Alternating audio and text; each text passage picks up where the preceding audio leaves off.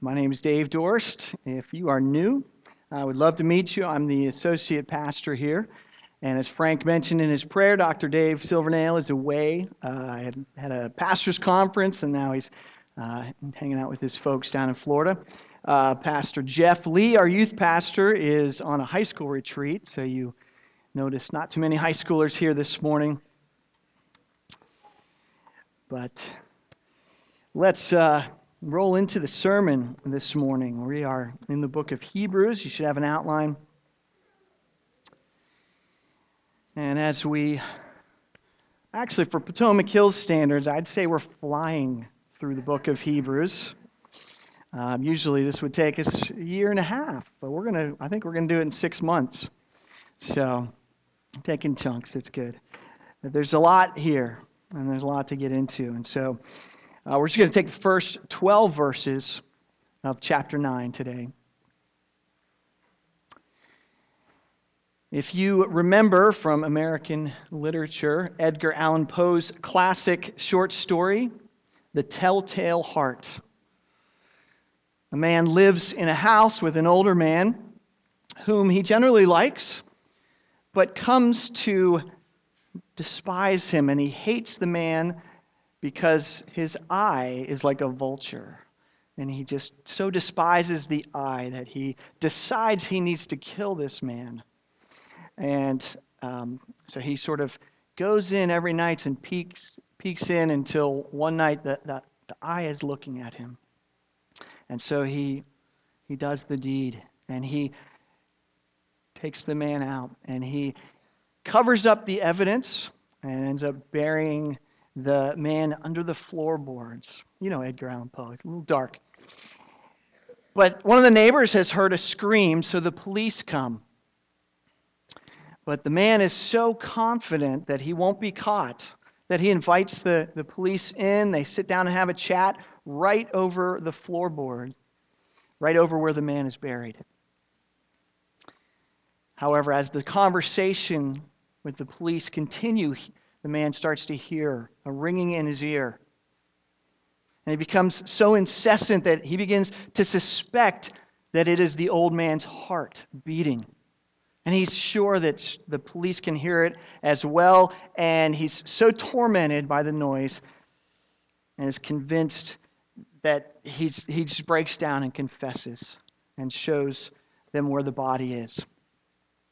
Now, probably this is Edgar Allan Poe describing insanity, but I think it is a powerful picture of guilt.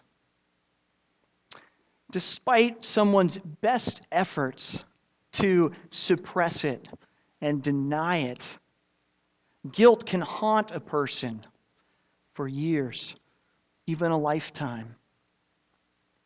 You hear about people confessing crimes years, decades later, because they cannot stand the guilt that they feel. 2 years ago, New Jersey man Stephen Goff turned himself in for murdering someone 23 years earlier. He got away with the crime. They don't think that there would have been any way to trace it to him. He wasn't a suspect. He just was so tormented with guilt that he turned himself in. Well, I think people deal with guilt a lot of ways. They don't always turn themselves in. And we find ways to ease our conscience for a time, perhaps. Probably the most popular way is to just talk yourself out of feeling guilty. It's not my fault. Give yourself a break. You say, I shouldn't feel guilty about that, which may be true in some situations. Certainly victims and people who've been abused sometimes take on unwarranted guilt, but not so true in situations where you have hurt or continue to hurt others. Others fixate on someone or something to distract them, so they don't have to think about what they've done. Maybe they pour their energy into a new project or an addiction, or they shift the blame so they don't have to feel the guilt of what they've done. I actually went on wikihow.com. Have you seen that website? It's how to do things. And, I'm trying to get to this century and look everything up on the internet because it's very helpful. And so I found 7 easy steps for dealing with guilt. It even has pictures. Step 1, determine whether or not you should actually feel guilty. Step 2, engage in self-exploration to really get in touch with your feelings. Make sure it's actually guilt and not worry or some other emotion. Step 3, affirm that the event happened and that you feel guilty. You might want to write it down if that helps. One of them was, I ran over Fido and mom and dad are upset or something, but you can look it up. Step 4, ask if there's anything you can do to make this situation better. Step 5, modify your behavior so that it won't happen again. Step 6, if you still feel guilty, affirm that it's not necessary or productive. And step 7, move on with your life and engage in positive, affirming activities. So there you go. But can it really be that simple? Of course not. This is my intro. Can it be that simple, though? Acknowledge it, deal with it, and move on. No, I don't think it is. For a lot of the heavy guilt that we carry, and even as you think about the best scenario that can happen, where someone comes clean, admits what they did, confesses it, even goes and asks for forgiveness from the victim or pays restitution, submits themselves to punishment for their crime and pays their debt to society. Even then, you cannot undo what you did, and you cannot remove the stain from the record. Is it possible to clear your conscience for good, or are we stuck with no way to work past our sins and have peace? Well, today's passage looks at the way that God's people dealt with their guilt for some 1,500 years. And it makes some surprising observations about how ineffective the system was, and makes a conclusion about what the shortcomings of the system must lead to. So turn with me in your Bible to Hebrews chapter 9. It's in your outline as well.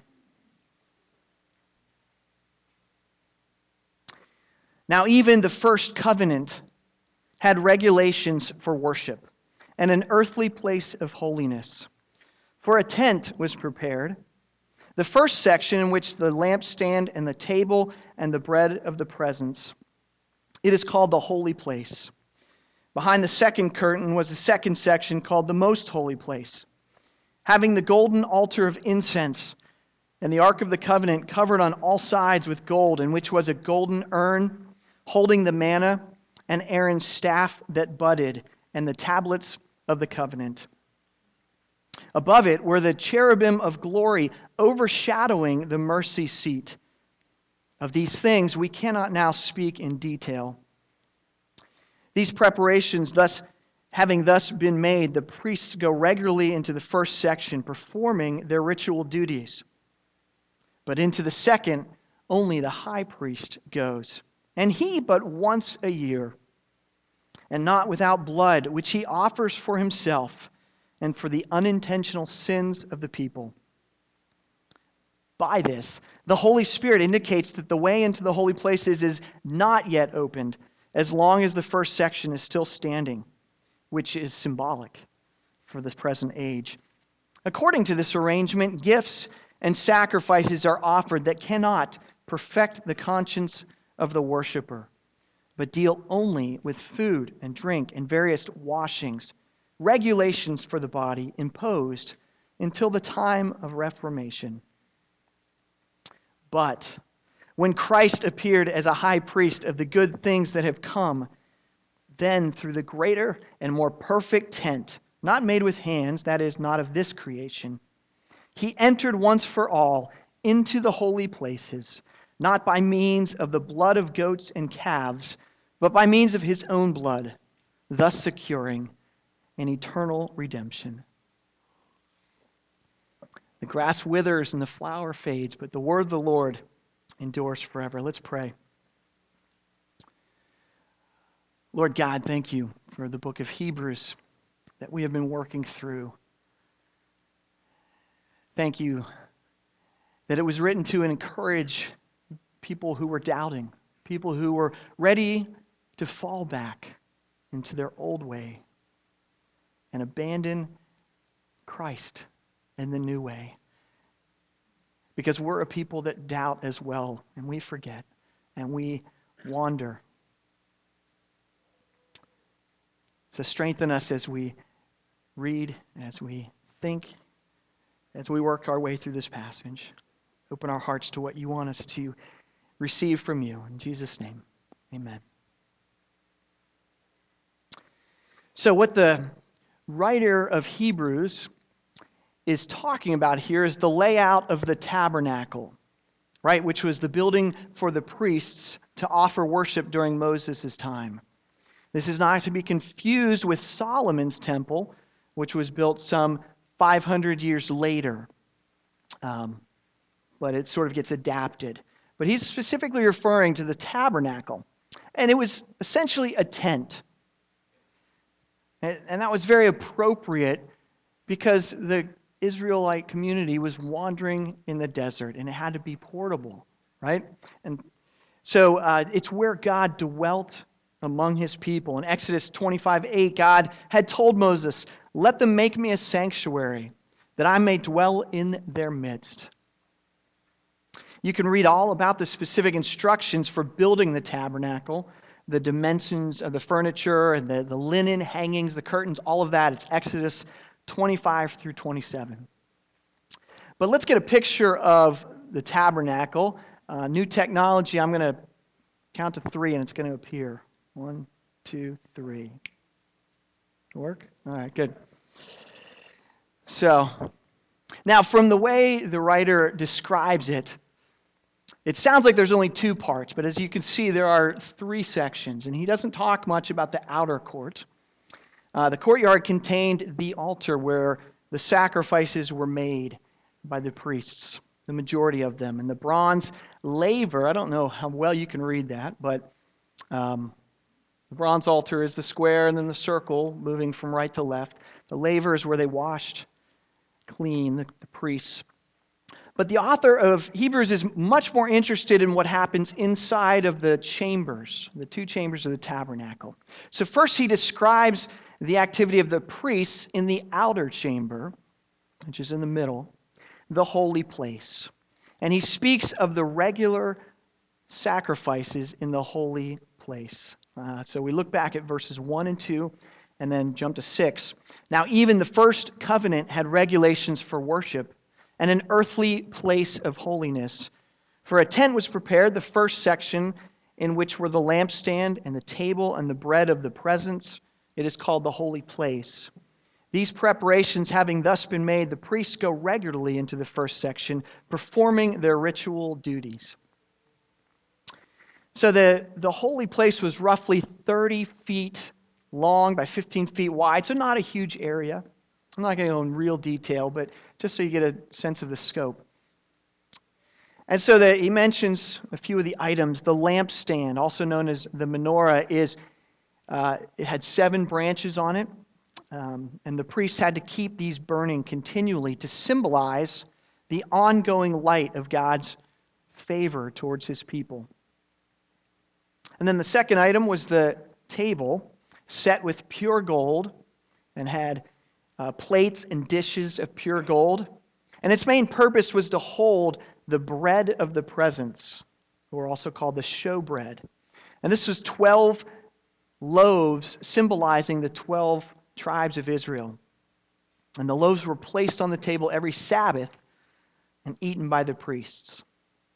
So essentially the priests who were on rotation would perform regular duties in that area. The holy place was not an area that the common Israelite could go. Only the priests were allowed in. But really, The holy place is a transition room as well.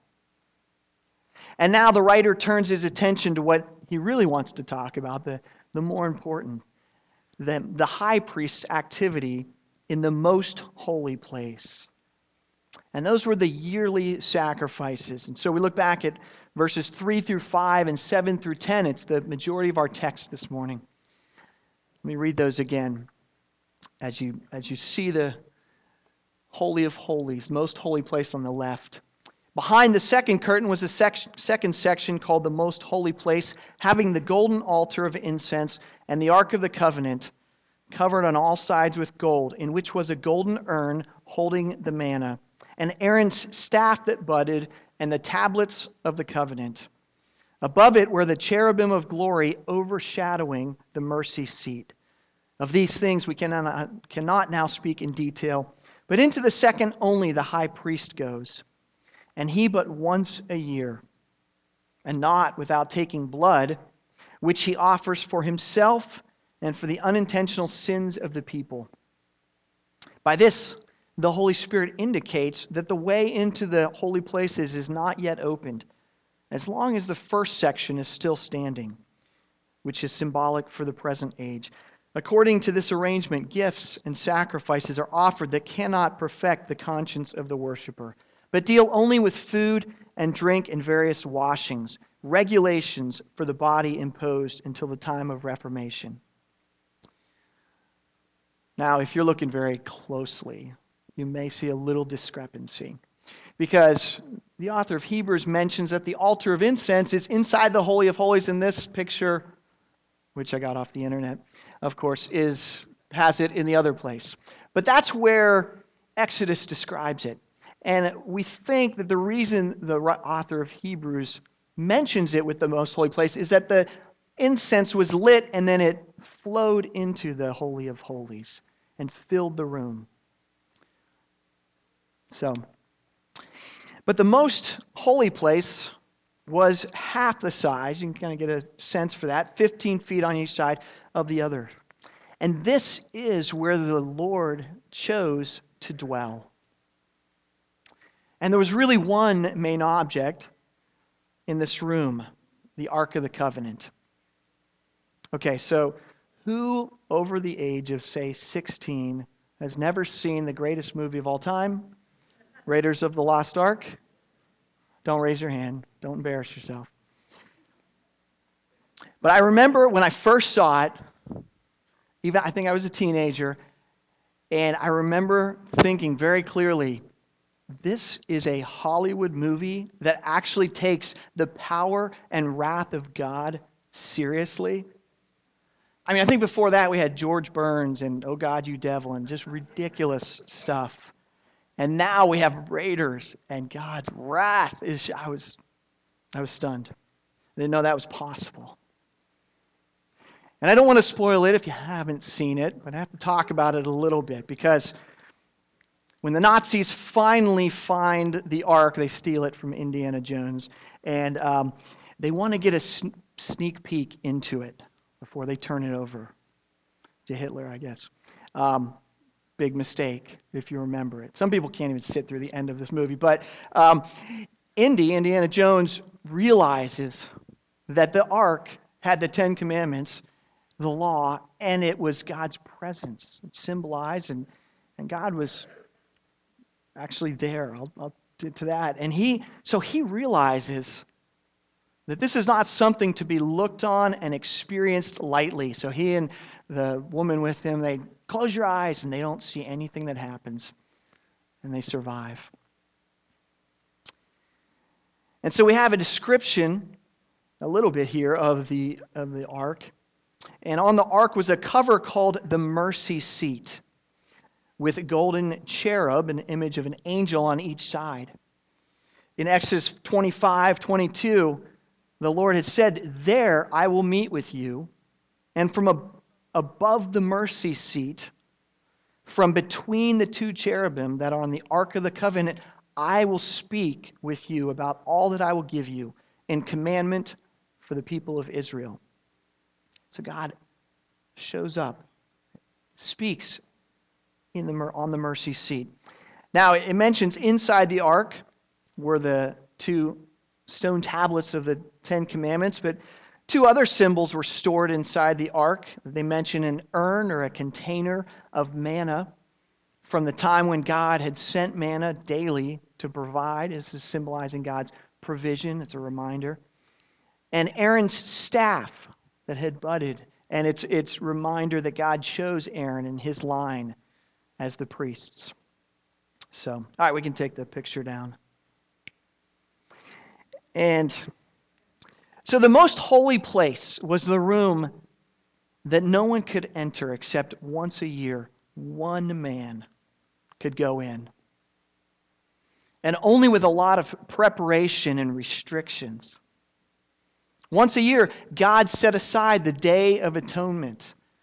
You can read about it in Leviticus chapter 16, and it's still considered a great Jewish holiday, Yom Kippur. The high priest went into the Holy of Holies once a year to make atonement for the people's sins. It was a day in which all Israel was ceremonially cleansed so that their relationship with God could continue. Now, ironically, this very day,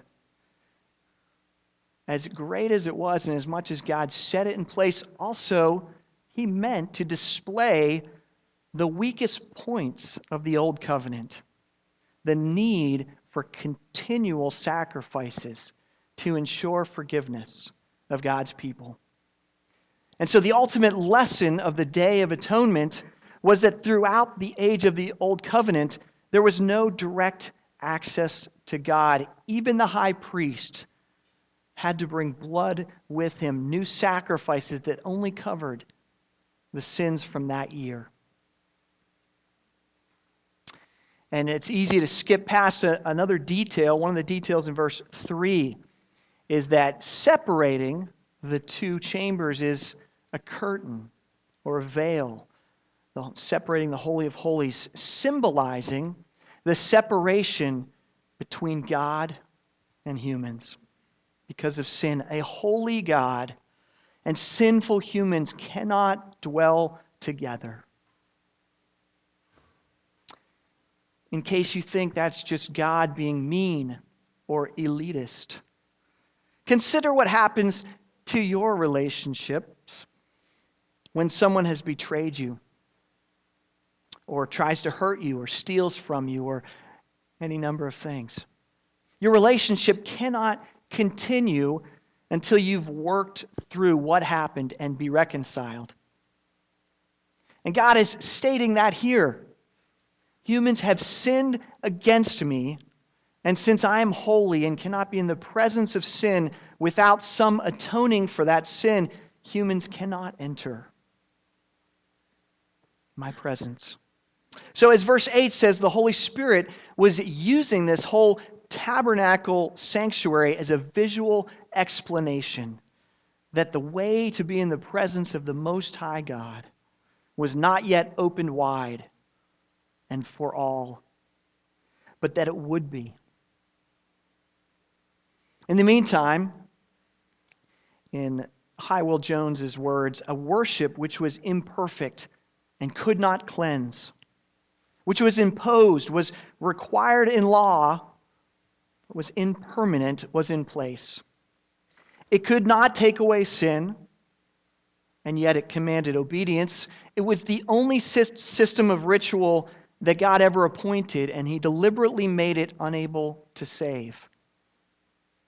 While the sacrificial system did not ever have within itself the power to cleanse the defiled conscience of the sinner, it pointed daily and annually throughout its long history to what did. Now, I don't usually use the Message. It's a modern paraphrase. I don't know if people are still using that a lot, but I read it for this passage, and let me read you what it says for verses 9 and 10. Under this system, the gifts and sacrifices can't really get to the heart of the matter, can't assuage the conscience of the people, but are limited to matters of ritual and behavior. It's essentially a temporary arrangement until a complete overhaul could be made. Okay, great. So there needs to be a complete overhaul of the system. When is that going to happen? Well, we look at verses 11, 12, when the ultimate high priest comes. 11 and 12, when Christ appeared as a high priest of the good things that have come, then through the greater and more perfect tent, not made with hands, that is, not of this creation, he entered once for all into the holy places, not by means of the blood of goats and calves, but by means of his own blood, thus securing an eternal redemption. Now, if you've been with us for our study of Hebrews the last few weeks, you've heard a good bit about Christ as our high priest. But here we see that Christ performed the actions of the high priest that we've already talked about, going into the Holy of Holies to offer a sacrifice. But he didn't do it in the tabernacle. And he didn't even do it in Solomon's temple. Right? He did it on the cross. And he didn't sacrifice an animal. He sacrificed himself. He was both priest and sacrifice. And he didn't do it for himself. He had no sin to atone for.